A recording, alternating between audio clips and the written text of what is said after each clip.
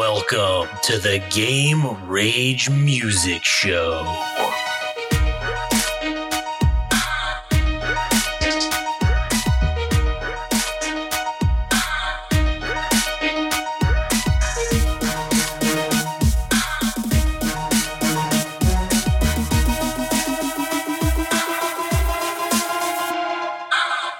Yep.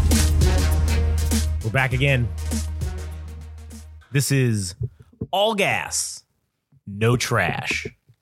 Episode 26. 26. Hot diggity damn. 26 episodes later. Here we are. Once again. As always, my name's Josh.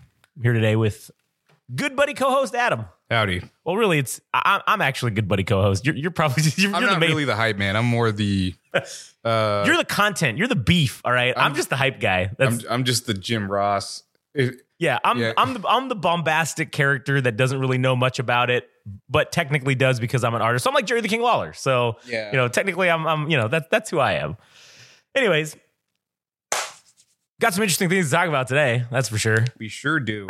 So, as always, though, if you want to, check out our website, GameRageMagazine.com. I feel like it's important to fucking just plug that at the beginning. And at Game Rage Magazine on all the social medias. Thank you. All right. Anyways, what do you got today, Adam? All right. Do you want to do yours first, and then we can just Oh, do yeah. everything? That's a good idea. Since, I was talking about being an artist, all right, with good old Millennial Frog. Yeah. I will say it has been mind-boggling to see how this shit works. And I'm just one dude, right? I could totally understand how people would just fucking quit. If you're a band or whatever, and there's 4 of you or 5 of you, and you're trying to get shit going, and it's just so much fucking work when you're by yourself. When there's no one to do all of this dirty work for you, which essentially is what I basically see as the label or the management. This is like, I'm doing everything, right? And as an quote unquote independent artist or whatever you want to call it, it is up to me to make sure that everything happens. There's nobody behind it. And with that also being said, though, I do think that, like for me with Millennial Frog, now me talking as Josh, not as Millennial Frog, all right, because I'm just being Josh right now. I do seriously believe that this is what separates those who make it from those who don't. And it really has nothing to do with talent. Because honestly, at this point, I don't really have any talent at all. I'm just making shit up as I go along. And I'm doing it because it's funny, and I think good. I think the stuff I make is entertaining for me. It's a case study in how to be an artist. Basically, yeah. And I think it's funny, and it's like the Rick Rubin thing. I'm doing this. This is my art. This is me doing it for myself. I'm not doing it for anyone else but me. Mm-hmm. And so I literally give no fucks if anything happens. This is honestly just another character that I have created that I can use in any of our things that we do in the future on top of it. So, but if you actually have talent, you shouldn't give up. You shouldn't quit. Because, listen, it's hard. iTunes and Spotify. Fucking A. I've been trying since, when did I launch the first album? In like November? I don't know. I've been trying since November of last year to get the artist page for Millennial Frog on Spotify and iTunes, because now this is honest review, honest opinions. Okay. no one's sponsoring us. I just want to make that clear, but it's no secret that I use CD Baby as my like distribution source. Right. And I pay my $9.99 and my album goes out on literally everything. So the problem, though, with that is the one thing where CD Baby, where I like a lot of things they do, one of the things that they lack is they lack in assisting you with getting this fucking handled. And they also lack any sort of recourse when it comes to you getting copyright stricken. So I've been Game Rage Magazine LLC owns everything that Millennial Frog has made, right? They technically own the concept of the artist himself. They own everything, right? It's a character. They own it. Well, we own it. So how come when I'm on TikTok or Instagram and I post songs from Millennial Frog, I get a DM from Instagram or TikTok saying, hey, you're posting copyrighted work. You can't do this. You piece of shit. And basically says, I've been given. So I send them a thing back and I say, hey, just FYI, I own this material. If you would bother to actually look it up, Millennial Frog is owned by Game Rage Magazine LLC. This is the Game Rage Magazine Twitter and or Instagram, whatever account. How is it that you're saying that I am committing copyright fraud? So, and then they tell you, if you keep doing this, we're going to sue you, or you're going to be sued, is what they keep saying. So I'm like, by who? I own it. Who's going to sue me? Am I going to sue myself? I'm waiting for the day that I get served with a subpoena from like maybe CD Baby or somebody saying, hey, you've been using this artist's. Because I've also told CD Baby, because they're the ones that are supposed to be, they insert it into the algorithm or whatever of whatever the thing is for the musical rights stuff. They're the ones who put it in there. So that's how this shit even comes out as copyrighted, is because any song that I do through them, they upload into a database that I guess YouTube uses. But what's funny is YouTube, all those songs and shit are on YouTube. Everything's on YouTube, and YouTube hasn't said shit to me, which they are the one that is, from what I've seen, the most restrictive when it comes to content and using copyrighted stuff. So YouTube has said nothing to me. I've received nothing. All the shit's on YouTube. You could easily see it, play it, whatever. YouTube apparently doesn't give a shit. But for some reason, every social media, including X, fucking takes my shit down as a copyright strike. I message them. I get nothing in return, no response. So then I hit up CD Baby about, hey, what is it that we can do about this where can I get my own accounts greenlit to be essentially not hit up on the copyright thing? And I get no fucking response. So I understand how difficult it could be, because as I'm trying to promote this, because like I said, I'm doing this is a case study on how to be an artist. So it's really hard to promote your own music if you can't actually put it on the things for free for people to hear. If I can't put it on Instagram or TikTok in a 30-second reel for somebody to hear a preview of, what's the point? I can't advertise myself. And it's, again, we own it. So what the fuck do you mean? It's ridiculous. And so, but one of the things is I finally got into the artist page. They finally approved it. It only took, 4 fucking months or whatever. But I finally got approved by iTunes and Spotify to be in charge of the Millennial Frog artist page.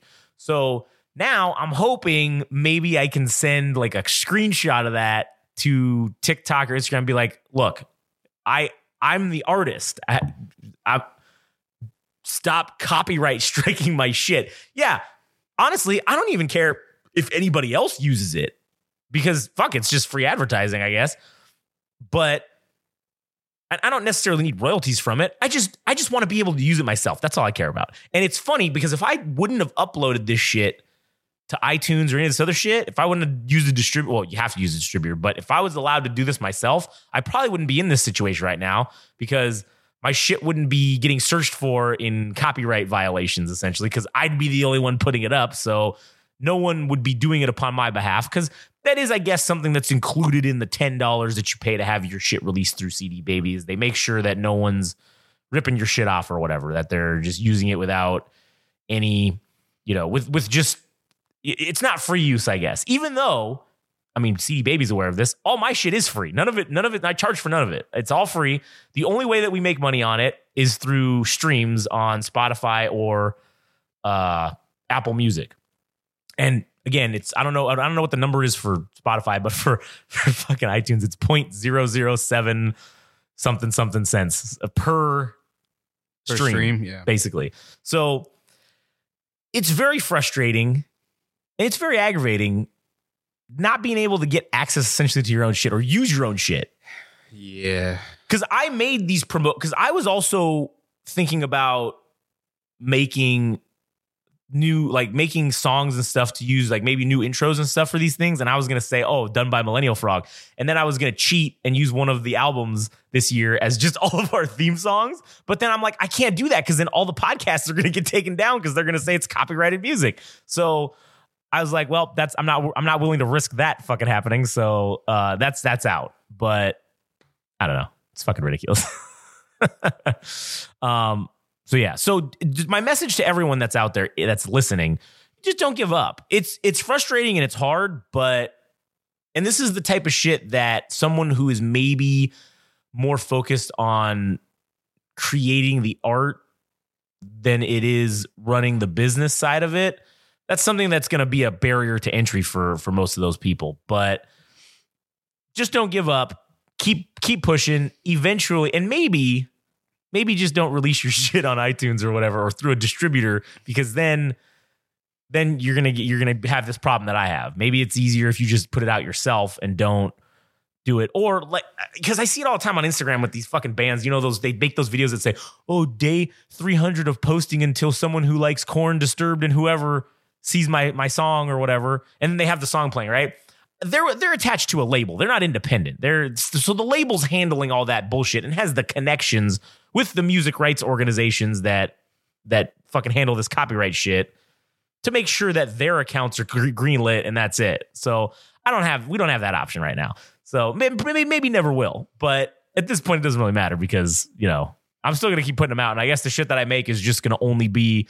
But what's also funny, none of the podcasts have been fucked up because all the albums are out as podcasts. They're all out as a podcast, and each song is its own episode. And I've heard nothing about that. So I don't know. That's weird. So it's like a pick and a choose type thing. And that also makes me wonder about the state of the whole copyright algorithm in general. Because, again, I mean, Frank is probably a super expert on this shit because he fucking knows all the shit about YouTube. But YouTube, from my understanding, is like the most restrictive, essentially. And they have said nothing to me. So again, is it picking and choosing who it fucks with? Is it deciding based on listeners, video, whatever, before they do anything like that? Whereas Instagram, the one that Instagram and TikTok uses, says, oh no, the second you post something up and it recognizes it, no dice. Your ass is out of your ass is grass. You're out of here. So I don't know. It's interesting though. You have any thoughts on that? Yeah, I think I do. Yeah. I hope artists don't feel discouraged that they're making 7 cents on their music for every stream that they get. Yeah. Because I'm going to segue this into possibly the next segment, which is Universal Music Group has decided to pull their artists from TikTok and wrote an open letter about why it's problematic to them and in general to the music industry. Uh-huh. And I'm thinking, you know, these guys make a pretty good point, but I see these guys fighting for every fucking cent. When artists think, well, shit, I'm only making 00 cents or 0.007 cents. What's the big deal? Right. These guys are fucking, I want every fucking dime I can get. I think Universal's like saying they want, I don't know what the rate is on TikTok, but compared to Instagram and maybe even Twitter or whatever other social media platforms are getting less than that. So that to me just says even record labels are fighting for every fucking dime of every stream of everything, because as much as people don't think those pennies of pennies don't add up, they do. Shit, man. 0.007 is like, what is that? 7/100ths of a cent? Wait, per stream? 0.007, yeah. Thousandths, I think is a thousand. Oh. Tens, 100,000. So it's 7,000th of, I can't even say it. 7,000ths of a cent. Yeah. And that is literally the definition of nickel and diming to the fucking maximum degree. Yeah. And yeah, I mean, it's not a lot. And I'll say this, we've had a pretty good success on iTunes with a bunch of streams. Yeah. You need 7,000 downloads to make $1, right? Basically. Man. So we've had, I don't know, several hundred, and we've made, I think we're up to like 28 cents or 30 cents now that we've made. So, I mean, you could do the math. I mean, yeah, we've had several hundred downloads, but yeah, nowhere near 7,000 or whatever it is. Like, Jesus. Or maybe it's 0.07 cents. Maybe it's 7/100ths of a cent. Because that would probably make more sense as to why it's 21 cents. Because we've had several hundred, because we'd have to have probably several thousand in order to get to that 20, 30 cents or whatever. Because it's almost half. But yeah, so maybe it's 7/100ths of a cent actually is probably what it is. But yeah, it tells you the rate on there of like how much it is and shit. And it's fucking ridiculous. Yeah. And goddamn. But yeah. Well, so what's up with the Universal thing? Right, I'm just going to read this thing. All right. The entire, just read it. Okay, yeah. I won't interrupt. We'll hold my statements till the end. All right. This is Universal Music Group. Mm-hmm. The open letter is titled "An Open Letter to the Artist and Songwriter Community." Why we must call on TikTok, or why Why we must call timeout on TikTok. That is the title. Okay. Our core mission is simple: to help our artists and songwriters attain their greatest creative and commercial potential. To achieve these goals, our teams employ their expertise and passion to strike deals with partners all around the world, partners who take seriously their responsibilities to fairly compensate our artists and songwriters and treat the user experience with respect. One of those partners is TikTok, an increasingly influential platform with powerful technology and a massive worldwide user base. As with many other platforms with whom we partner, TikTok's success as one of the world's largest social platforms has been built in large part on the music created by our artists and songwriters, referring to Universal Music's artists, and songwriters.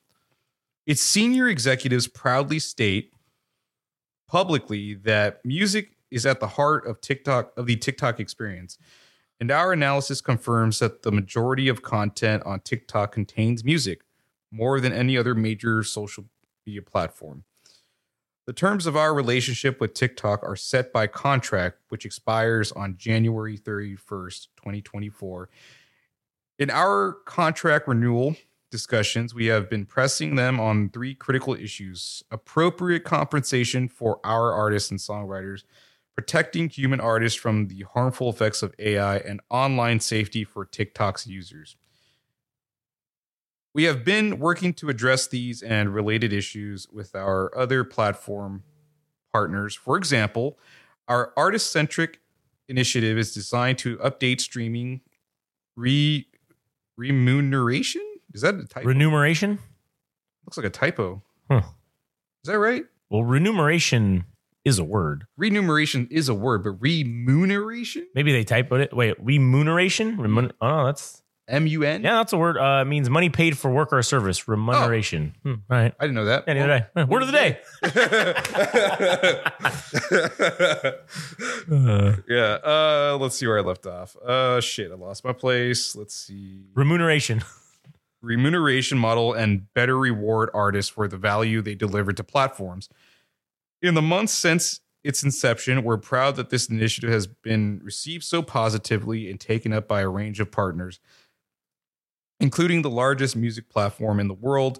We've also moved aggressively to embrace the promise of AI while fighting to ensure artists' rights and interests are protected now and far into the future. In addition, we've engaged in a number of our platform partners to try to drive positive change for their users, by extension our artists, by addressing online safety issues, and we are recognized as the industry leader in focusing on music's broader impact on health and wellness. With respect to the issue of artist and songwriter compensation, TikTok proposed paying our artists and songwriters at a rate that is a fraction of the rate that similarly situated major social platforms pay. Today, as an indication of how little TikTok compensates artists and songwriters, despite its massive and growing user base, rapidly rising advertising revenue, and increasing reliance on music-based content, TikTok accounts for only about 1% of our total revenue. Ultimately, TikTok is trying to build a music-based business without paying fair value for the music. On AI, TikTok is allowing the platform to be flooded with AI-generated recordings, as well as developing tools to enable, promote, and encourage AI music creation on the platform itself, and then demanding a contractual right which will allow this content to massively dilute the royalty pool for human artists, in a movement that is nothing short of sponsoring artists' replacement by AI.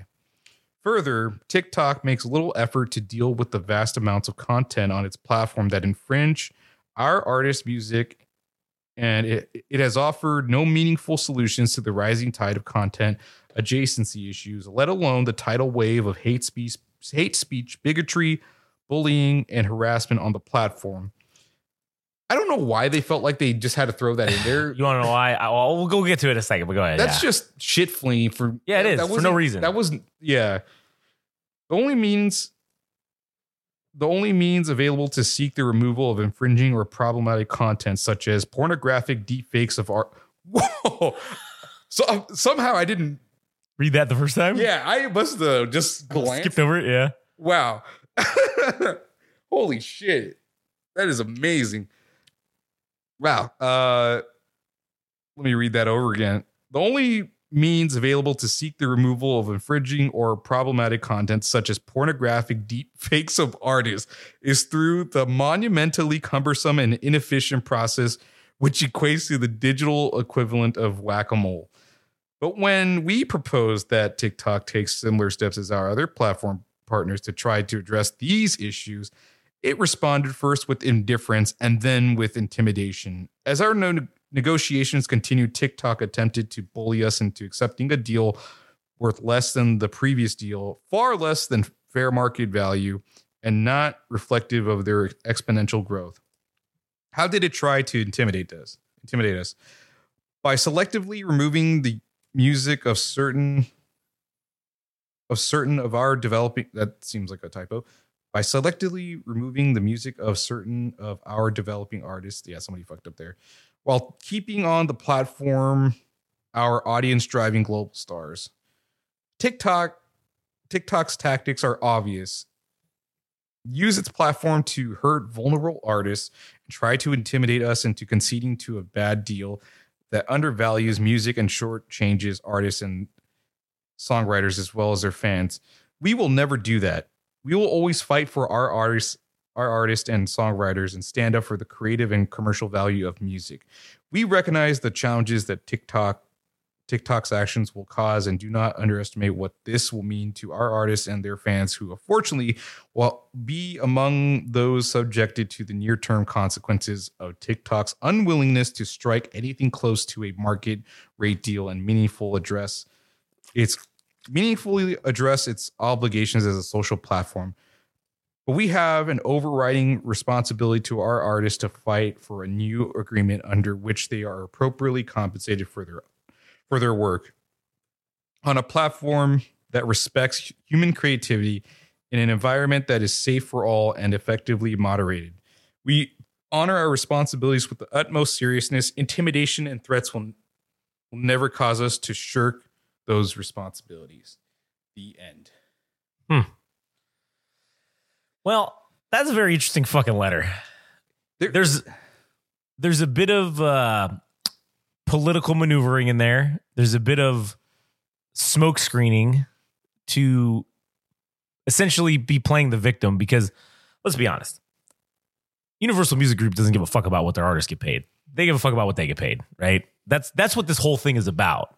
Because under no circumstance do they directly pay all those royalties to the artist. They take a cut, 100%. And if you're also, managed by Universal Music Group and they're your label, right? And then also they're maybe everything else that you might have, then, they're taking even more cuts out of everything. It's kind of like the Live Nation deal where they're just taking cuts out of all the shit and you get left with a pittance. And sure, maybe that's why the artists are getting pissy because, yeah, they're left with essentially a pittance after everything gets taken out by their label. So that's why Universal Music Group is like saying, hey, our artists are getting pissy, essentially. We want them to be paid fairly compensated, but we're not going to do it. You're going to be the one that needs to do it. So you're going to have to pay the difference. We still need to make our whatever. I mean, this fucking thing that I just looked up says TikTok pays 3 cents for each new video in which your song is played. So every song that gets played they get 3 cents. Every time your song gets used in a video that's posted, 3 cents. So, and it doesn't say, I mean, and listen, that's kind of fair because most of them are like 10 seconds, 10 to 30 seconds, right? So they're not using a whole shit ton of the song. Hell, that's more than what iTunes pays for an entire fucking play of your song. Now, granted, it's not getting all these views, but like still, the principle of the matter is, yeah, it's 3 cents.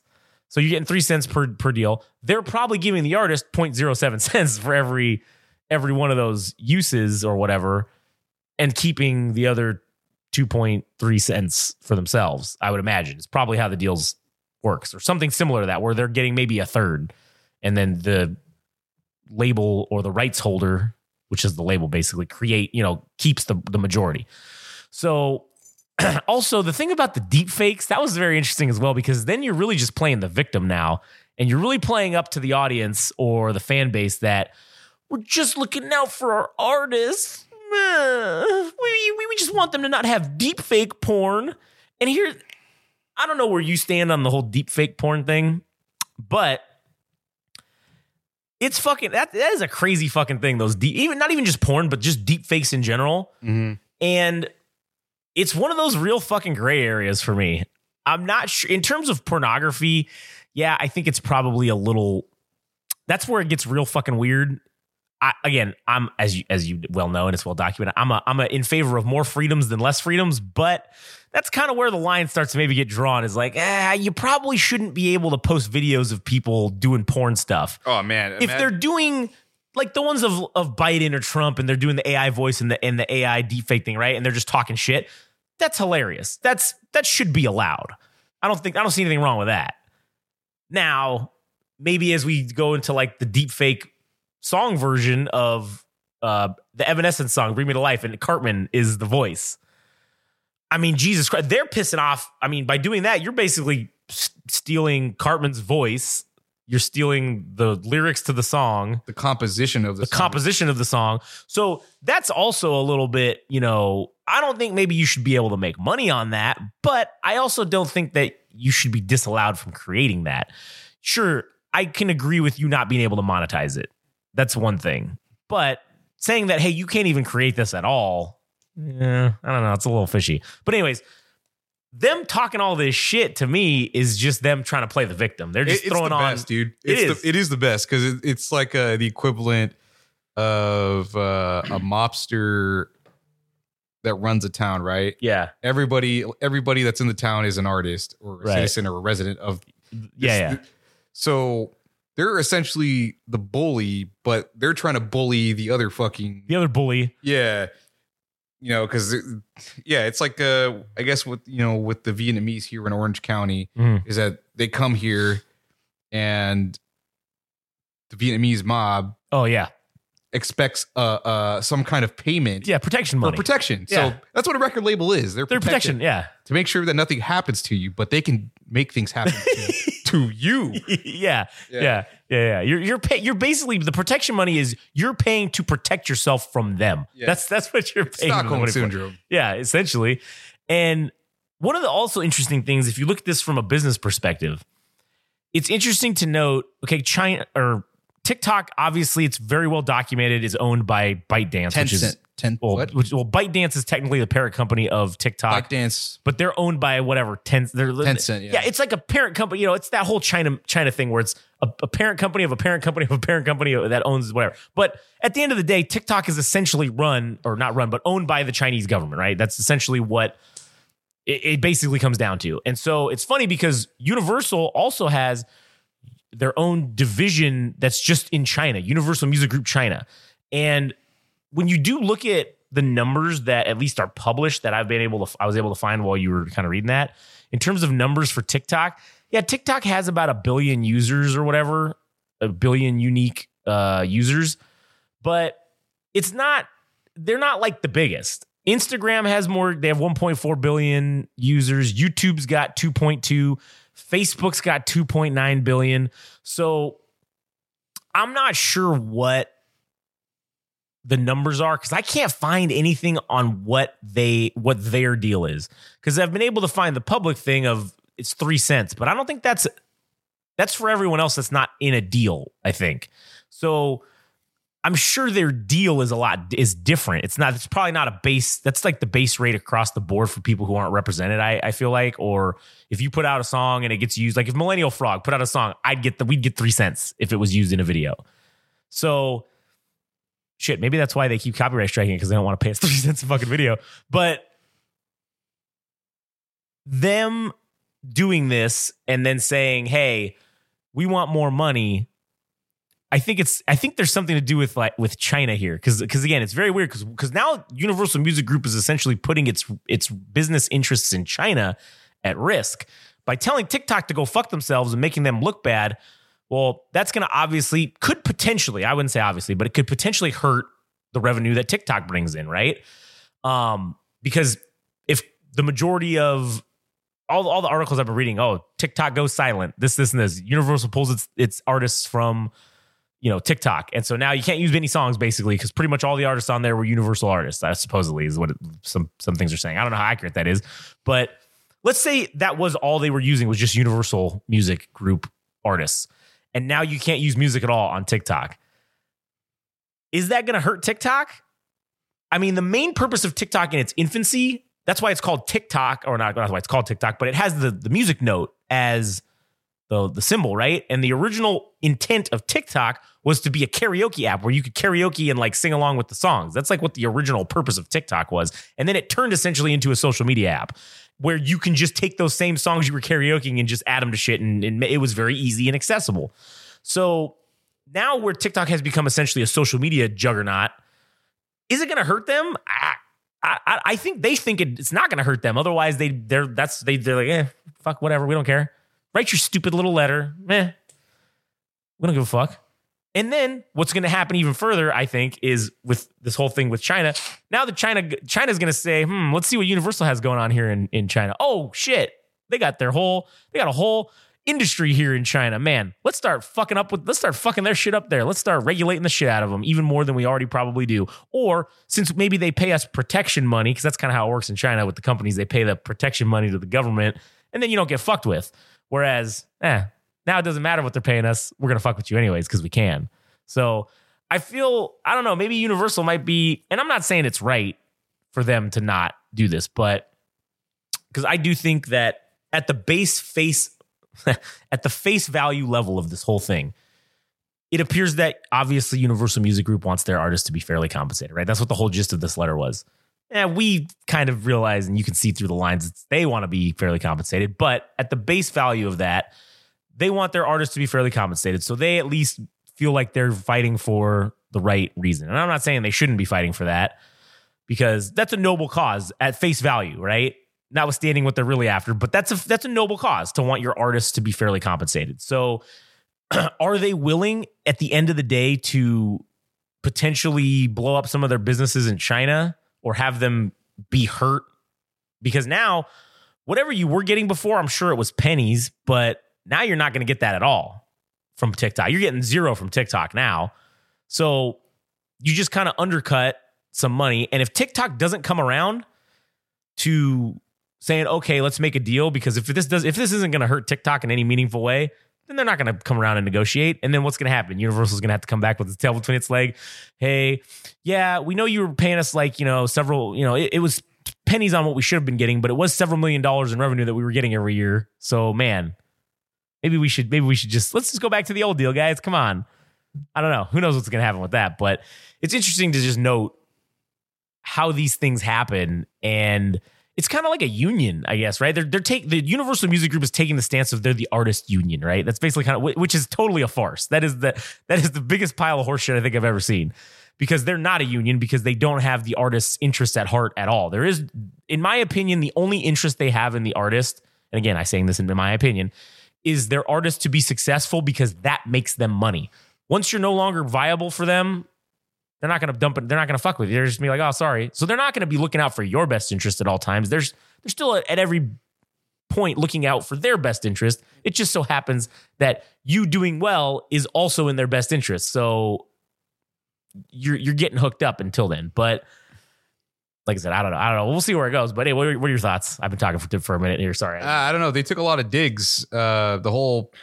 I must have glanced over that deep fake pornography stuff, because that's a big one. That did not, my first reading of that did not click, but it is funny to read that because, I guess it's not so funny in the comedic sense. It's more in the, haha, that's disturbing. Yeah. Because that should be a genuine concern that, say there's a 17-year-old artist like a Jockatine that there's deep fakes. There's deep fake pornography of a 17-year-old girl and it's being distributed. That would be concerning. Oh yeah, definitely. Well, that's also something that's kind of a concern now, just in general with this. I mean, I don't know about if it's like animated or hentai porn or whatever. That's like been a thing where they're trying to say, well, okay, you're going to have these drawn images depicting children doing things. Yeah, I mean, it's not real children, right? So there's that aspect of it. But also, you shouldn't be fucking doing that. That should not be allowed. Even though it's not real children, still shouldn't be allowed. And that's the same thing with, some artist who's maybe underage. And even an adult artist, if they're famous, and I don't want to say this for a fact, but I have to believe that the Taylor Swift thing is a big fucking motivator. That's the whole reason they put that deep fake thing in there, because there were deep fakes of her online, and they were strolling around on TikTok. They were going around on everything. There were like deep fake porn videos of her. Okay. Now, I don't know how TikTok, because I felt that TikTok already wasn't allowing straight porn on the thing. Like, you couldn't show straight nudity. I feel like that's a violation of their terms. So it's almost as if, I'm sure those things would have gotten taken down already, just because of the algorithm would have caught it saying, hey, this is not allowed. Nudity or porn or whatever is not allowed. So you can't have this. So I don't know how true that is. Because I mean, I've seen it on there, but I haven't seen it lately. So I imagine that it mostly gets scrubbed. Maybe it takes a minute, but that's kind of hard to make sure it gets, because once something's on the internet, as we know, it's out there. It's on the internet forever. You're never going to truly erase it. You can do your best, but you're never going to get rid of it. So I just can't believe that they would throw that fucking shit in there. And I do think it just makes them play the victim even more, saying basically, because let's be real, the process, because the process they're talking about with getting things removed, that honestly really has nothing to do with their monetary compensation. That's a totally separate issue. So they're just trying to pile on as many things as they can to make TikTok look bad. Yeah, it's a character assassination for a large company. Large corporation, essentially. And again, I do feel that this whole Taylor Swift thing is highly motivated by it, because she is one of their artists. And, if that's something that she's being pushed even further into the stratosphere of fame, even harder, especially now with this whole NFL fucking nonsense that's been going on with her and Travis Kelce or whatever. It's just becoming bigger than it ever could have possibly been. And so if they're going to try to protect that and capitalize on it, now's the time. That's probably why this whole thing is happening now. It's weird how it's very convenient how the timing of this happened with, this whole, Taylor Swift is going to be on every fucking channel. Well, not every channel, but whatever. What's Super Bowl on this year? Channel 2, whatever channel it's on this year. You know that she's going to be featured a lot on that show. Every time they're not actually playing football, I'm sure they're going to be showing what Taylor Swift is doing in the audience or in the box or wherever she's at. So thus just bringing even more attention to Taylor Swift, thus benefiting Universal Music Group, basically. So it's very interesting to see that this, the deal did end January 31st. That's not suspicious, but it's convenient that they're choosing right now to really step down on the neck, because they're going to say, look at all these views that Taylor Swift is getting, and you can't use her music. Because that TikTok would be getting a shit ton of activity for the Super Bowl and posting Taylor Swift songs. Because again, this is maybe off topic, but if you want it, but relevant, but if you want to talk about the NFL being rigged, right? You got Travis Kelce. If he wins the Super Bowl and Taylor Swift is there, she's going to come down to the field. They're going to have their fucking little moment. They're going to kiss and they're going to do all that stupid shit, right? There's going to be a billion TikToks with that fucking Taylor Swift song. It's a love story. That one? Like, it's going to be that. That's what's going to happen. I'm telling you, that would have been the thing that would have driven them with user interactivity or whatever. Oh man, TikTok would have made a shit ton of money being able to sell their advertisers. Look at all these user whatever TikToks that are being made about we're awesome. I think she won album of the year tonight as well on the Grammys. Also convenient. Yeah, so who is she going up with? Well, I mean, I guess we could talk about that when we get to the Grammys, we could look that up later. Yeah, but back to this thing. Yeah. What do you think the solution is going to be like? What do you think the outcome to this? I didn't even get to finish. Shit. Sorry. Go ahead. Yeah. Continue on. My bad. Yeah. So the deep fake porn stuff, interesting, because I feel like that is probably a problem that needs to be remedied at some point. I don't know how that that's going to work. And then there's the part about songs being morphed and changed with like remixed or whatever. Just changed completely with some of the stuff you were talking about, Cartman doing an Evanescence song, because it's so it is relevant in that it's an old song, right? Yeah. So now they're saying, okay, people are making these morphed versions of songs with AI voices and stuff, and then they're putting it on the platform, then collecting the money or whatever, the money off of it. That is rather crazy for that to happen, because it's the person that should be benefiting the most should be the artist who originally created it itself. But now people are making parodies and doing weird versions, and it's far removed from the original. But the person that should be benefiting is not going to get the benefit of it at all altogether. So that's just that's rather strange. And I mean, dude, the likeness part, I mean, I'm sure that has crossed major record labels' minds that it's just somebody else doing it to them. But I'm sure that shit has crossed their minds that they're going to be it's probably going to be some bullshit in the contract if you are signed to a major record label that your likeness is owned for all time. For all time, your image, your voice is going to be turned into an AI voice. Oh, yeah. And they're going to create new music well after the fact that you're dead. It just happens to be that TikTok is enabling that right now. To the common man. They don't get to control it. And that's what they're butthurt, in my opinion, what they're butthurt about. Yeah. So the common man is able to do that now, where you're right. I do think that's accurate. That's why they want to stop this now, because they're going to be the ones. It's like that. If anybody, it's like that Chappelle Show line when he's like, if anybody's going to have sex with my sister, it's going to be me. Yeah. Like, that's what it is. If anybody's going to screw our artist, it's going to be me. And they're going to be the ones to capitalize. I mean, with that Beatles song or whatever, that was all AI basically. I don't know who made that, but I mean, shit. I'm sure the record labels are just whoop dog it. Or there was a DMX and somebody made a DMX and what's his name? Tupac song. And man, it was good. And it wasn't the record label at all. It was some fucking just random guy that made it. And it was good. And I think that's really got their wheels turning as to we can introduce not only a new generation to this music that doesn't really download it, or maybe it's just the old heads of people that have been listening to Tupac or DMX that are going to be continuing to listen to his music. But now they're saying, hey, we can capitalize on this we can make new albums featuring DMX, and we can make it, put it out. We'll get all these new people to listen, and all the old idiots might listen too. Oh man, we're going to make some. And guess what? You probably don't even really have to pay their estate if there isn't one, because if the artist wasn't smart enough to have set up essentially an estate that could collect the what do you call it? The royalties. Then who defaults to? The label. It defaults to them as collecting all the royalties and keeping all the money and stuff for themselves. So that's another dangerous thing about AI. And like you said, it's them saying, oh, we're mad about this because we should be the ones doing this and taking advantage.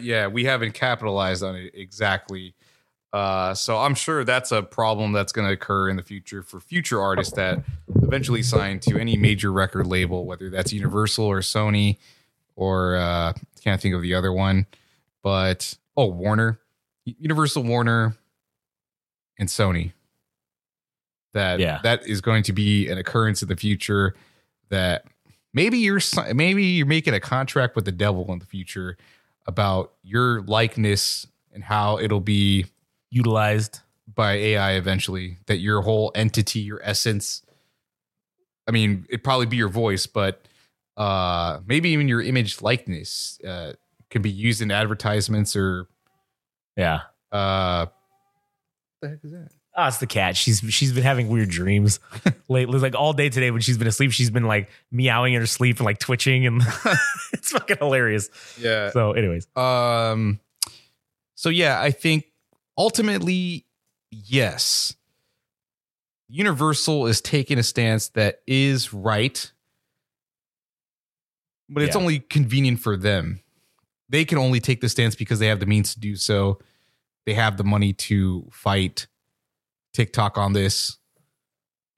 And everybody else just kind of is riding the coattails of this thing. I mean, not that anybody's going to directly benefit off of it, but it somewhat indirectly affects them because how this ultimately plays out is going to dictate what the repercussions, what the effects of this will be on the music industry as a whole. Yeah. But it just directly influences Universal Music and their artists and songwriters. So I don't know what the solution, since you brought that question up, what do I think the solution is? Yeah. I don't fucking know. Man, I don't know what the solution is either, or if there is a fucking solution to this at all. But you know what's crazy? Do you know who owns Taylor Swift's fucking music catalog? Well, no, I don't. It's this company called Shamrock Holdings, and they're apparently the private equity firm that was founded by Roy E. Disney as the Disney family's investment firm or vehicle. And so it's based out of California here, and they bought it. What? It's called Shamrock Holdings. They purchased the rights to Taylor Swift's music because Taylor Swift's music was originally purchased by what's his name? Scooter Braun? Yeah, Scooter Braun or whatever, or Scott Borchetta.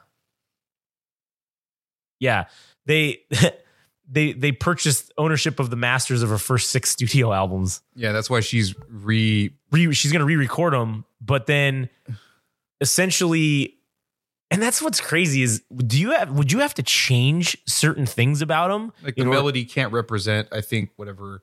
So it's got to be like new. It's got to be different enough to, because then I think whoever is holding the rights of the music could say, well, this sounds like what That song, we already yeah. own. Right.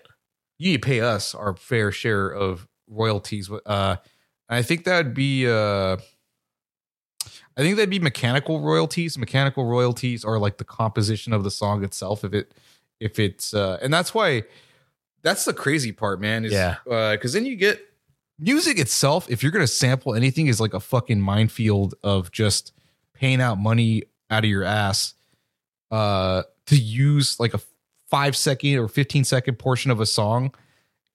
You have to pay money in advance, and then you have to say, well, in addition to paying money, we'll give you the mechanical royalties because you're owed it for being the original song. creator or whatever. Yeah. So that's why I think when you make a song that's a cover, I mean, half the money, because you get performance royalties, which is the performance Of the song. the song itself. Yeah. You made that. That's you. Right. Yeah. That's all you. But the part that they get you on is the mechanical, which is you didn't create that song. So if I did a cover of a Smashing Pumpkins song, if I did Zero, I did a cover of it, the performance royalties would go to me, and then the mechanical royalties would go to Smashing Pumpkins or Billy Right, Corgan. yeah. So it just turns into a minefield, because then in the future, if you wanted to work with somebody, like if you wanted to sample, if you were doing a rap album and you wanted to pay who the fuck knows, James Brown's estate. All right, $30,000, and you got to discuss the terms of the deal for that. Mhm. So that's just that's already putting you in the hole for making the music itself, just because Yeah. you want to use this 5-second sample or something. Jesus Christ. You know, this whole Taylor Swift royalties thing just goes even deeper, and with the fucking, okay, conspiracy theory time. So Scooter Braun, when he fucking bought those the rights or whatever for The Taylor, masters? yeah, The the masters, masters, right? yeah. When he bought those, it was essentially done with money and supported by the Carlyle Group, which the Carlyle Group is a very prominent investment corporation that generally backs a lot of political candidates. The conspiracy theories is that they were very connected, or they've been connected with the Saudi Arabian family. They've been connected with the Bin Laden family in terms of having what's what I'm looking for, things to do with them. And so it's a very also politically active. They're like what's the one that is the Democrat one that's the big the guy who George Soros, right? His investment firms, they fund a lot of the left candidates. The Carlyle Group funds a lot of the right candidates. And so essentially, when Scooter Braun sold the thing to the Disney, whatever it was, Shamrock Holdings, he kept a clause in there that still allowed for there's no details of it, but the clause is essentially that it's still allowed that he will make money. He'll make profit on everything going forward.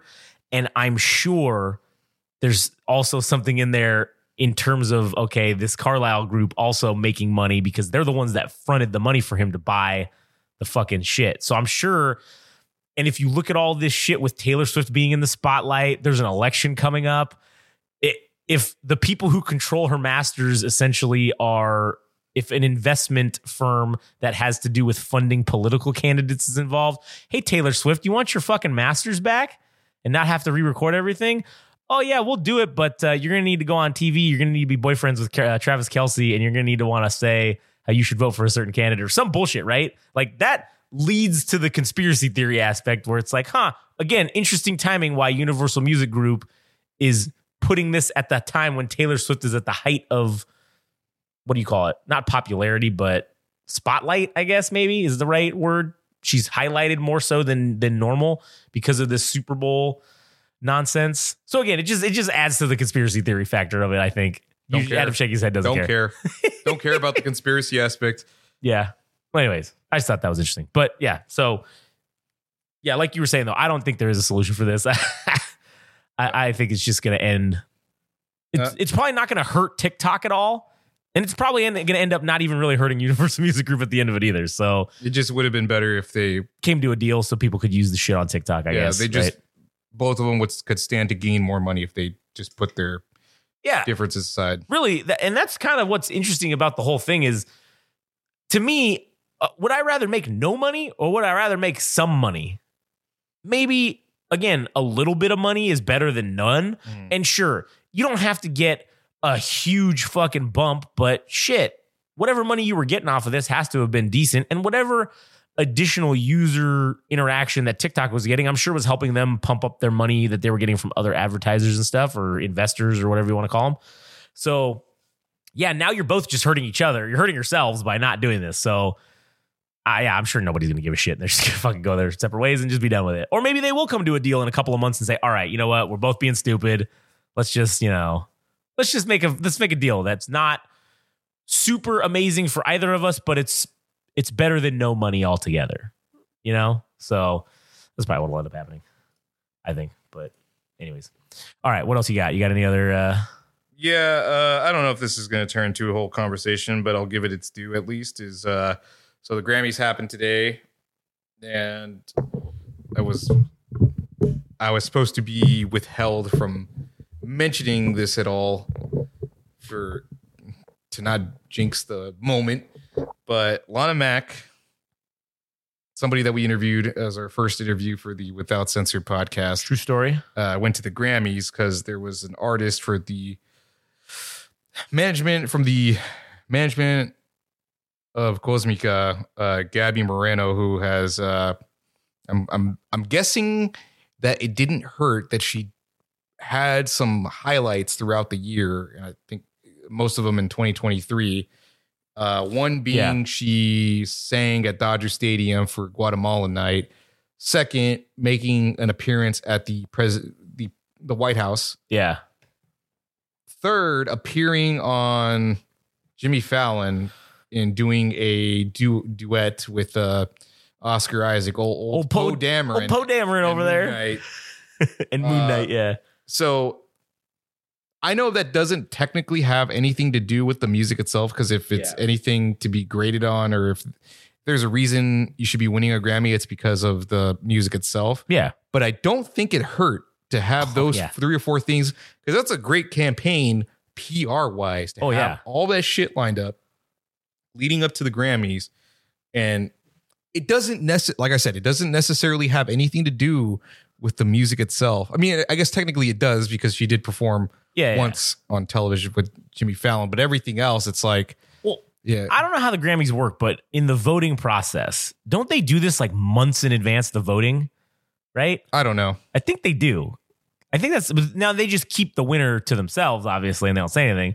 But because I think they send out the ballots or whatever to the people involved, and they send it out, which also it was funny because I was actually debating figuring out a way that we could get in as a Grammy voting thing, because you just have to be somehow involved in music. Like, it doesn't matter really what you do, but you just have to have someone that is in quote unquote the industry nominate you. So I was trying to figure out a backdoor way that we could somehow get nominated. Yeah. And then we could actually vote on we could vote as an organization at the Grammys, which would just be kind of cool to fucking do. But yeah, I think the voting ultimately, I mean, as many people theorize that it's a closed door thing. Yeah. And it's basically just record labels fighting over which one of their artists is going to be the tops. Yeah, who threw the most money at marketing to win, for an artist to win album of the year. And as we saw, Taylor Swift is the artist that won album of the year. So yeah, conveniently, I mean, okay, it belongs to one of the larger record labels. So but nonetheless, this is the conversation about Lana Mac and Gabby Moreno. So she went to the event, and as I came to find out on the number of articles that have been published with the winners list, Gabby Moreno won Latin pop album, which is cool because I mean, good for them. It's a small record label / management group that got their due. That probably, I mean, from what she was saying, they weren't expecting to win it at all. So interesting. And then Lana Mac, I think, also was supposed to be taking pictures, I think, at the event itself. So reinforcing my belief that we are curating great people for our podcast and our anything music related, that absolutely we doubled down on somebody before all these things are happening. So just cool to see and hear about somebody that we know going to the Grammys, and we're just giving the moment its due, its flowers. Yeah. So I don't know if I have anything more to add than that. I mean, yeah, I just want to, not that fucking my opinion means anything, but I mean, I just would like to congratulate her. I think that's a hell of an accomplishment to be essentially one of the driving forces behind that artist. Yeah, and to be involved to the level that I know Lana is involved in. Mm-hmm. And yes, Gabby Moreno did the work in terms of making the song and doing all that and having the excellent performance and making the excellent music that got the win. But I just think to me it's a team effort all the way around. All the way around, yeah. And it's a contribution. I mean, she made the ad within Billboard magazine. Yeah, for the Grammy nominee, because they take ads and right. Yeah, this artist is in consideration for a Grammy, and then they take out. Yeah, she made that, so she had her hand in it, and there are more things to come out of her that I also have heard, but I'm not going to mention because I'd rather see these things actually come to fruition and not me just dilly dallying and gossiping. Like, I'd rather let the things unfold as they should, and then once we cross that threshold, then we can talk about it. Yeah.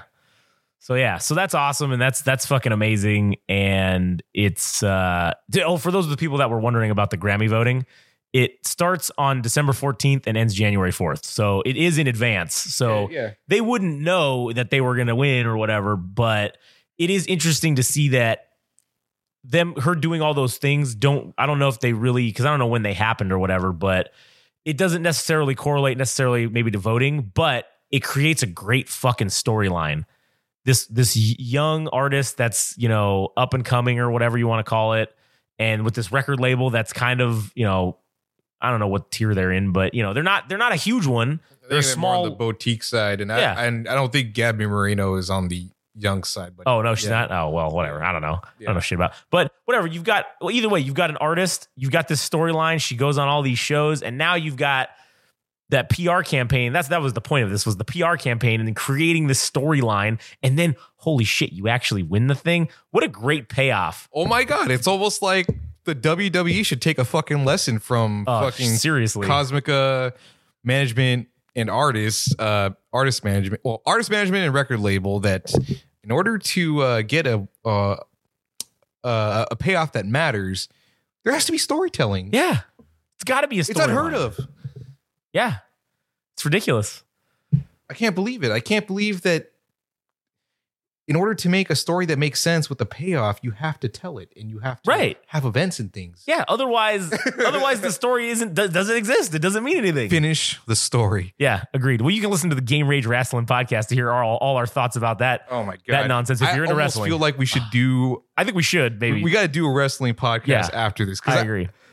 I'm reeling from this shit. The Cody Rhodes. Oh, yeah. So am I. I'm so pissed. I think we need to just get it all out. I was going to say that. And then, anyway, all right, we'll talk about it after because this is a music podcast. But anyways, all right. So next, what else we got? What other topics you got on the list here?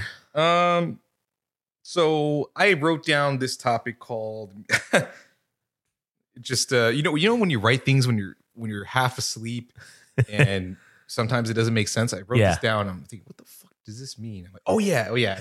So now I remember. So before I came here, I was trying to piece together why I wrote this fucking down. So music movements happen at the bottom. I wrote that trying to piece together, and it came back. So essentially, what it boils down to is last night before I went to sleep, I decided. Well, I watched the original Godzilla, and then I watched Paris is Burning, this documentary about drag queens and balls. Not balls like testicles. But like, like ballrooms and, ballrooms dancing and things. Yeah. With music. So it's also about trans individuals and stuff. And I'm like, I've kind of been meaning to see this. I need to understand the perspective of the LGBT community so that I'm not just being stupid about what I say or anything like that. And I wasn't even necessarily looking for this, and I kind of understood it in some weird way, because house music is influenced by minorities and the LGBT community, right? Yeah. But what I came to find out is that the dance known as voguing came from the gay community. Interesting. And so it just made me think of Madonna. Well, because she did that song Vogue, right? She has a whole song about it. She basically capitalized on something that was happening in the underground scene with drag queens and the gay community. And I'm thinking, shit, man, anything that happens in terms of meaningfulness or anything that happens in music that matters starts at the bottom. And then there's people that just kind of cultivate pop culture or things that are happening that are hot, and just now it's mine. So and I'm not trying to put down Madonna or anything, but look, dude, she took something that was in the gay community within the drag balls, and said, I'm gonna make a song around it. And maybe it wasn't even necessarily her, maybe it was her and a bunch of writers that thought, hey, this is what's happening on the in the streets of New York. Yeah. We need to capitalize on this, and we need to be the front runners on it. Like, even though it was already happening. So yeah, I think there's other instances of that. And I think, to me, I maybe this is tangentially related, but I've been thinking about this artist named Olivia Rodrigo. Okay. Who made this whole like punk pop rock album. And, she got called out because I think there was something about one of the songs that felt too close to something that Paramore did, right? And then eventually, I think they sorted it out.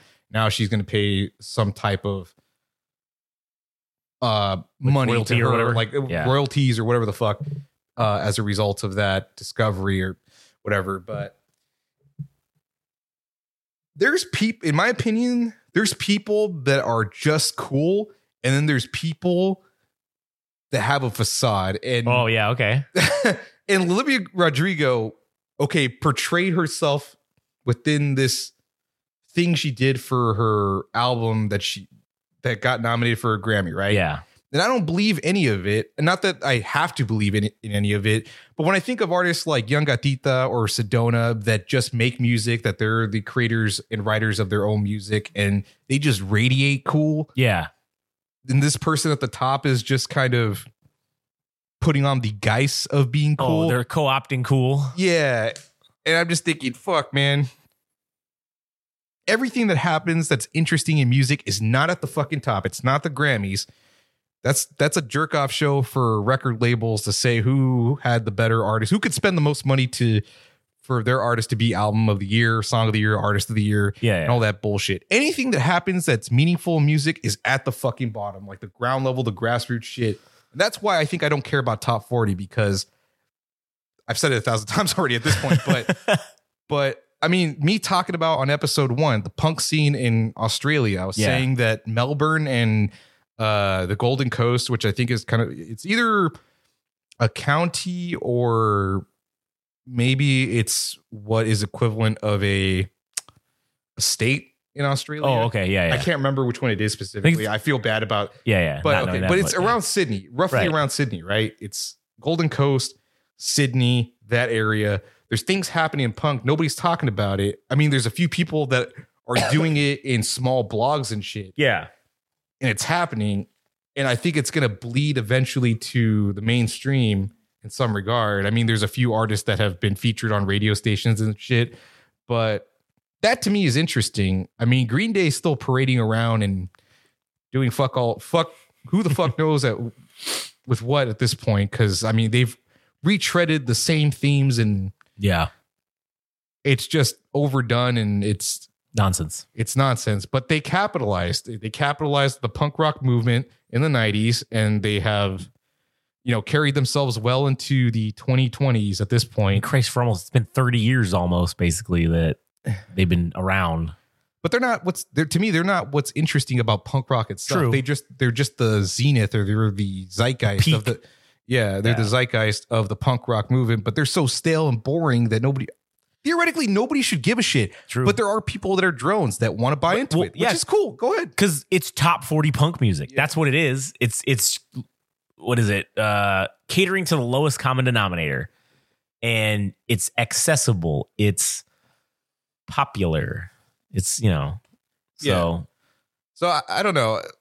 Would you got anything to say about that? I mean, I know I kind of deviated from the original thing about being Vogue. And Vogue is not what I see in terms of like what Madonna did. Yeah. That was for money. That was for profit. Right. Vogue it's got a little bit more of a meaning.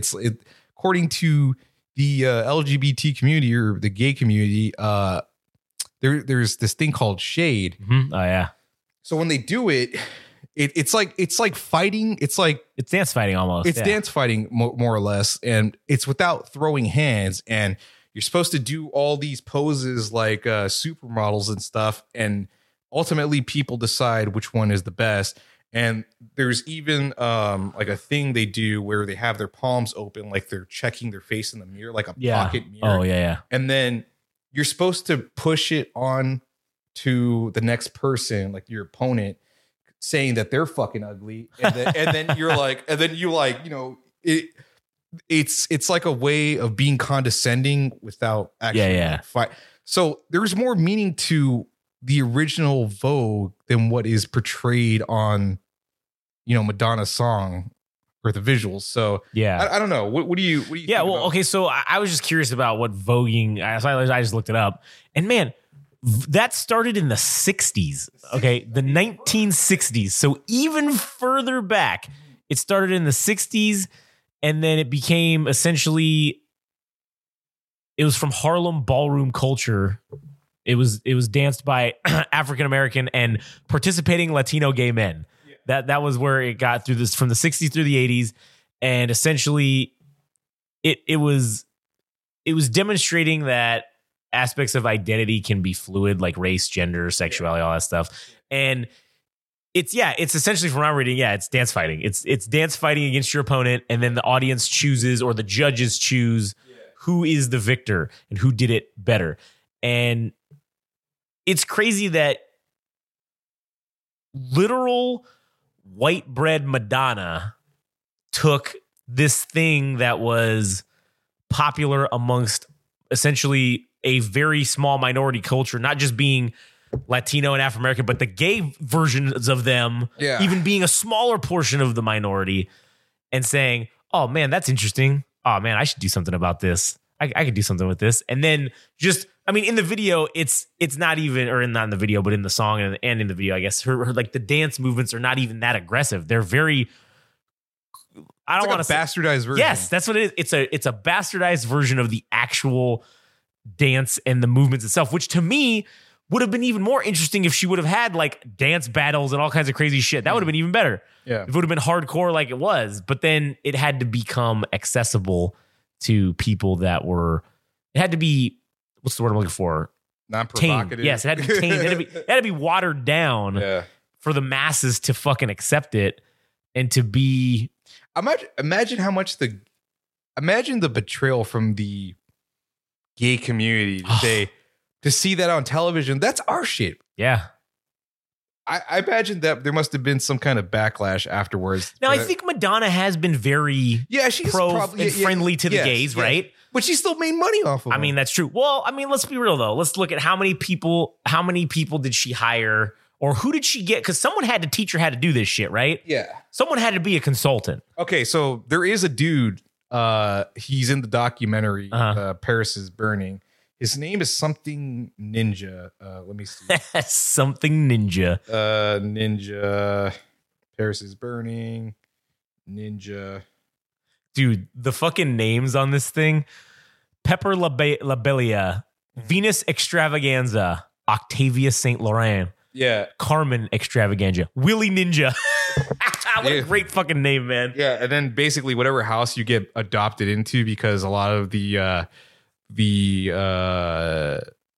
people in the gay community are like displaced from their original family. Yeah. So once you get taken in by a family, you take on I mean, you actually have to be, there's like a rite of passage, right? You can't just join a family. Right, you have to prove your worth. But at the very end of it, your last name becomes the household name. So if it's like, what were you saying? Extravaganza? Extravaganza, yeah. Yeah. So then you take on whatever your first name is as a drag queen is also your last name is the house you belong to. So if it's Extravaganza, you belong to the house of Extravaganza.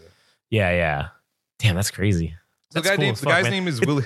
It's like gangs too, man. It's like dude. Okay, not to get off topic here, but what if you made a Gangs of New York style movie, but about the ballroom gay dancers of Harlem? Great. Wouldn't that be a sweet ass movie? Wait, but I think that maybe kind of already exists with Tu Wong Fu. Thanks for Everything, Julie Newmar with Wesley Snipes and Patrick Swayze as drag queens, but I've never actually seen the movie. I've never even heard of that. What's it called? Tu Wong Fu. Tu Wong Fu. Thanks for Everything, Julie Newmar. Let's see. I don't remember what it's an American road comedy. Trying to get to some ball, right? Yeah. Oh, it's John Leguizamo is the other one. Yeah. They go to New York City drag queens who embark on a road trip. So it's more of a road trip. It's not about I think it's not about necessarily. They're trying to win in New York City's Drag Queen of the Year contest. Yeah. So I don't think that it's actually about the dancing. Yeah, give me Gangs of New York with gay. And dude, have a guy that's like the butcher character, and he's just brutal and just fucks people up on the thing. Yeah. Dude, man, all right, I got to talk to Ed about this. This is a great idea. Yeah, this is fucking great. Anyways, all right, so mental note. I mean, it's going to exist on the podcast. Oh yeah, for sure. Yeah, make a mental note of that. Yeah, definitely. So I don't know, man. It had me thinking about some other stuff, and because a lot of people say that. I mean, for Elvis, like probably culturally appropriated. Yeah, definitely blues music, and I mean the Rolling Stones. I mean, there's probably been thousands of black artists that they copied, and I mean most of those guys weren't half as popular as like the Rolling Stones or whatever, but it just makes me think just because you're first and you do something does not mean you're going to be the one that capitalizes ultimately on the thing itself, or that you're going to be the one that ever gets your due for it either. Yeah, that is kind of devastating. You can probably just, again, to tangentially related, but you can probably say about like the blues thing. I mean, blues is probably the father music essentially of what metal is or whatever, because it was very, I mean, metal is very, it's yes, it's hard, it's heavy, but the lyrics are very dark and very, you know, whatever. Blues music was the same thing. They were about very dark topics, about very, you know, difficult things to deal with. So what? Oh, was Rexy being an idiot? No, I mean, he was like right behind you. Oh, what are you, fucking dog. Yeah. But anyways, yeah.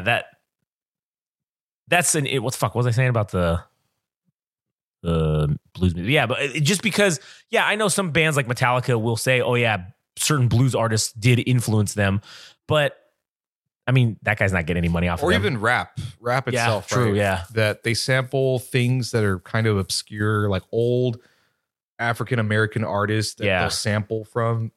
Maybe they do that intentionally too, to pay the least amount of money as possible for a sample. Yeah. And then they incorporate it to their music, but the popularity of the song itself is attributed to the person making it, right? Like the rap artist or whoever their producer is. Yeah. Maybe it's like Dr. Dre, right? Everybody thinks of that person, but the person behind that sample is an afterthought. Yeah, exactly. And maybe never even gets credited for it really in the long run.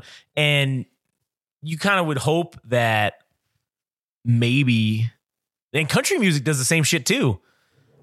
They sample shit like that, like old blues songs or old, you know, African American style music, and they'll sample that shit and then turn it into a country song or whatever. Yeah. And or slightly change it just a little bit. Yeah. And I don't know. But yeah, that's the thing that sucks about the whole thing, is that no one will ever have their cake and eat it too. You know, it's like someone else is going to take the shit that you maybe popularized and made it look cool. They're going to take a bastardized version of it and put it into the mainstream. And it sucks because the people, like those people that were in the 60s, 70s, 80s that were doing these dance battles, that is the true, in my opinion, it is the true essence of art. Art itself, because they were doing it for no one but themselves. It was just them, their self-expression. No one fucking of import saw it. It didn't matter that no one of importance saw it. It only mattered that they were there and they were going to just compete and do better against whoever they were going up against. And that was the end of it. The true essence of the art form. And then, as you said, you get a bastardized version of it through Madonna putting it into the mainstream. Yeah. And those guys will never get their fucking credit. It is interesting though that movie came out the same year that that Madonna Vogue movie the Vogue came out in 1990. That Paris is Burning movie also came out in that same year, 1990, and it won some award at the, what was it? Well, imagine that song was made in advance as well. I mean, it was released in 1990, but it was probably But it's funny that they were both released because that movie was also probably made a year or two before. But it's funny that they were both released in 1990. So it's interesting. And it won the grand jury prize at the 1991 Sundance Film Festival. I'm not a hater, but I actually do like that song Vogue because it's fucking catchy. It is catchy as shit. Man, Madonna, bro, you can look at my music. I got Madonna on my fucking thing, a bunch of songs. Yeah. That fucking she figured it out. I don't know if she wrote all the music or if there were other people involved, which I'm sure there were, but those individuals involved with Madonna, they cracked the fucking Matrix code and figured out how to get everybody to like shit. Because I don't think Madonna had a failure of a release ever. It was all just music that was super poppy, super catchy. Everybody fucking loved it, and they cracked the code. Good for them. Yeah, and then she released that fucking song. I think it must have been in the 2000s. That was a sample of ABBA. Every something. I'm caught up. It's a gay anthem because it's disco and it's Madonna. So, I mean, yeah, that's what happens. Well, anyways, so the one thing I wanted to quickly mention was that guy Willie Ninja that's in the Paris is Burning documentary. It's so cool because he mentions that. So he was one of the I don't know if he was like the architect of the Vogue itself, but he was one of the people that refined it and made it great and everything. Yeah, he was a choreographer, or he wanted to be a choreographer. By the end of the documentary, like a year in the future of when this thing was filmed and put together, I think it was like a retrospective of within the documentary. He was looking back retrospectively, but he actually became a choreographer for like other artists, like pop culture itself. Like he manifested that shit. Like he said he was going to do it, and he fucking did it. Yeah, and that's fucking sweet, man. Yeah, and but the thing fucking ended on a real tragic note. Oh, that like somebody, one of the 5 people that they were concentrating on was strangled to death. I'm like, oh, that wasn't a very optimistic. They should have ended with the guy becoming a choreographer, because that was kind of one of the more compelling stories within the documentary itself. Yeah. But they fucking ended on the one of the 5 people within the documentary itself getting strangled, which was kind of sad. That is pretty sad. Who's the one that got strangled? So this, I can't remember their name, but this person just straight out looked feminine. I mean, they dressed in drag, right? But they were super feminine.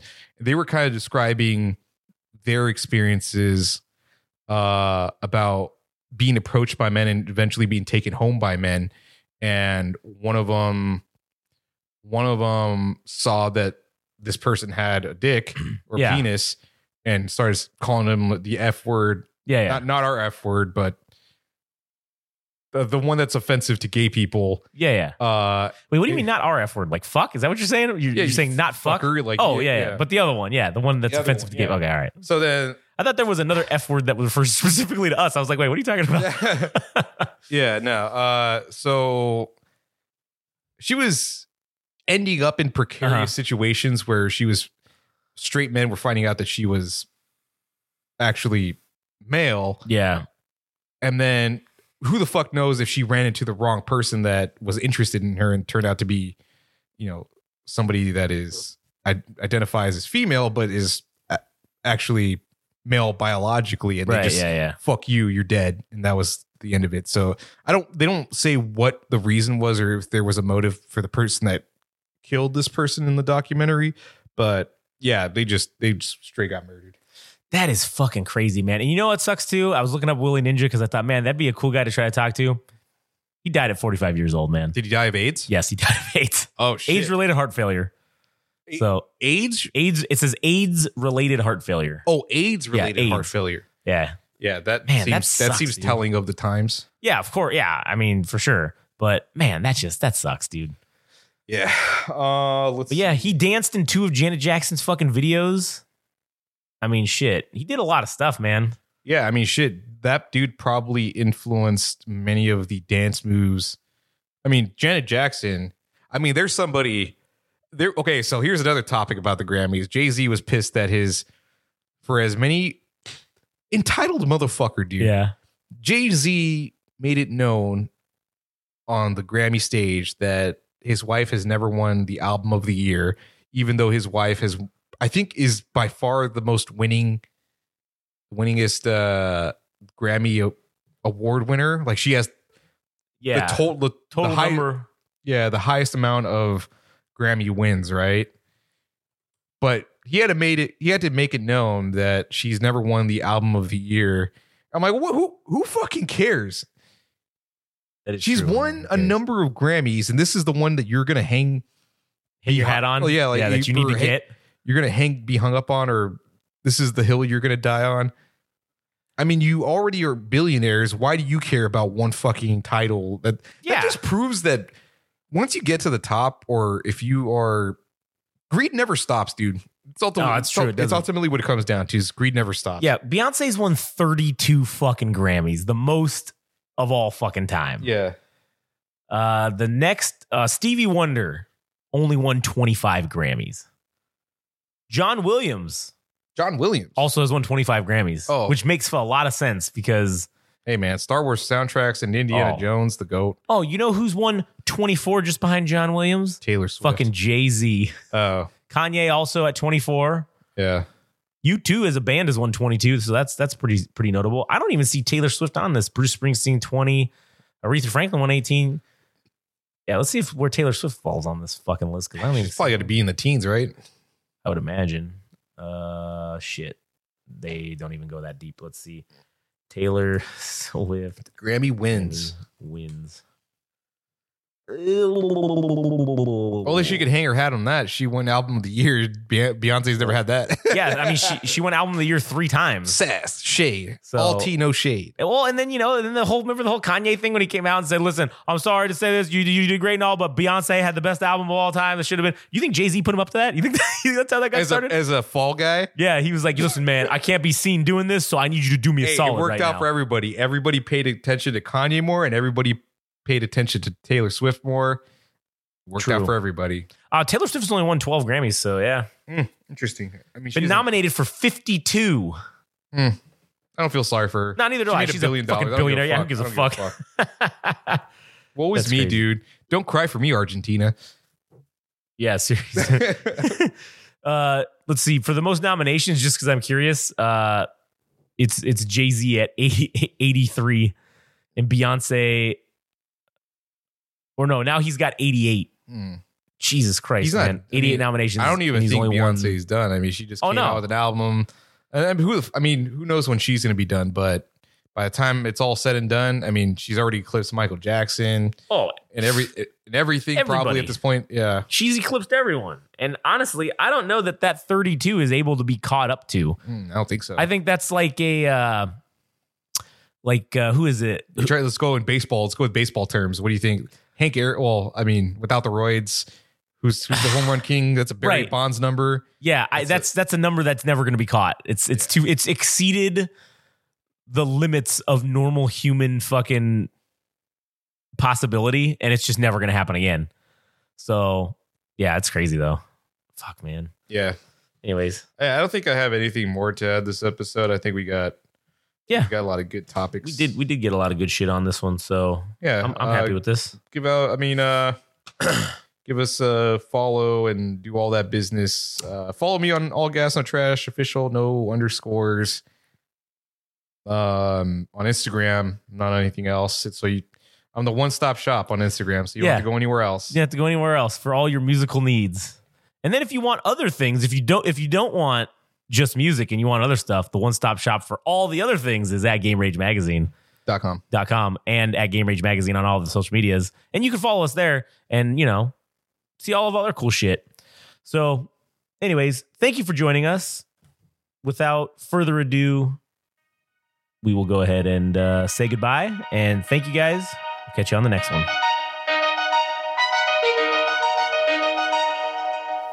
That was the Game Rage Music Show. Thanks for listening.